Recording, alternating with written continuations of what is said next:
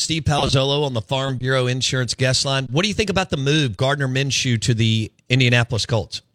Yeah, I mean, I think it's a good one for the Colts. You know, I love having Minshew in the building, so to speak, because I think he's going to be at least one of the better backups in the league, you know, in the coming years. And obviously, the Colts are going to have a young quarterback in there as soon as they pick at number 4, if they trade up. So I think it's fine. You know, there's depending on who they get and depending on how they want to handle their rookie quarterback development, there could be some games to start for Minshew. And I think when you so he could be the guy that's out there 5 or 6 weeks, or who knows, while, say, Anthony Richardson is sitting and learning or whatever it might be. So who knows if there'll be some starting opportunities there. But I think there's a possibility, because we see that a lot of times. Not every first-round quarterback starts right away. So I think Minshew could have some opportunities there with the Colts.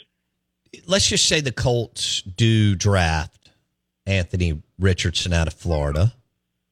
I mean, Minshew may start 8 to 10 games, but if he's playing real well, I don't know, he may get a red shirt. I mean, it's happened to other players recently, even the best guy in the game by the name of Patrick Mahomes.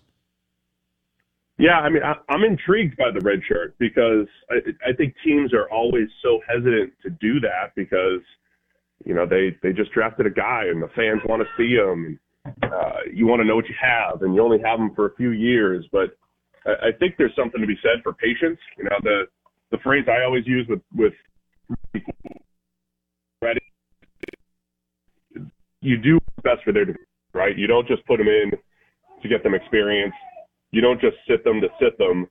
Whenever you feel like they're ready to play and they have their learning under their belt, so to speak, then they should go. And I think that's how you handle Anthony Richardson, C.J. Stroud, Bryce Young, doesn't matter.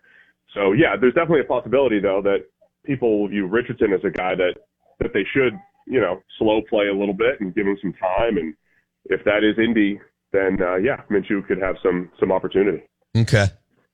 Yeah, nobody takes the Green Bay Packers approach. That's unheard of in this league. And really, maybe they're the only ones that could do it because they don't have an owner breathing down their neck. I mean, it's almost like the movie with Costner, you know, that we've all watched, where, I mean, these billionaires can't help it, right? I mean, it's the new candy, and they're like, I've got to unwrap it, right? It's like a new present. But Green Bay is the one exception without an owner breathing down the GM's neck / the head coach to get the number 1, number 4, number 8 pick on the field right away, right? Especially at that position, Steve? Yeah, and so obviously they did it with Aaron Rodgers and let him sit for 3 years, 4 years, 3 years. And then, you know, he gets his shot. Jordan Love just sat for 3 years, and now he's likely going to get his shot.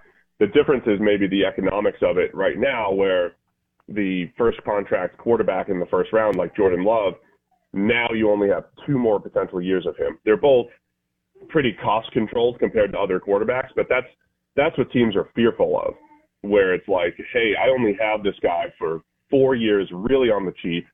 His 5th year is more money, but it's certainly manageable compared to what big name quarterbacks are getting.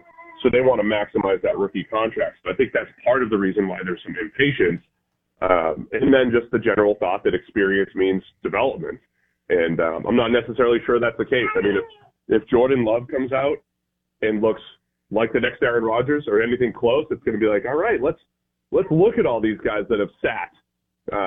Tom Brady sat for a year just because he wasn't, you know, he was a 6th rounder. But Mahomes. Aaron Rodgers sat. Patrick Mahomes sat. There's a lot of guys that sat for an entire season basically and had great development. So I am intrigued by that, like the patient approach that I know that most teams certainly won't take.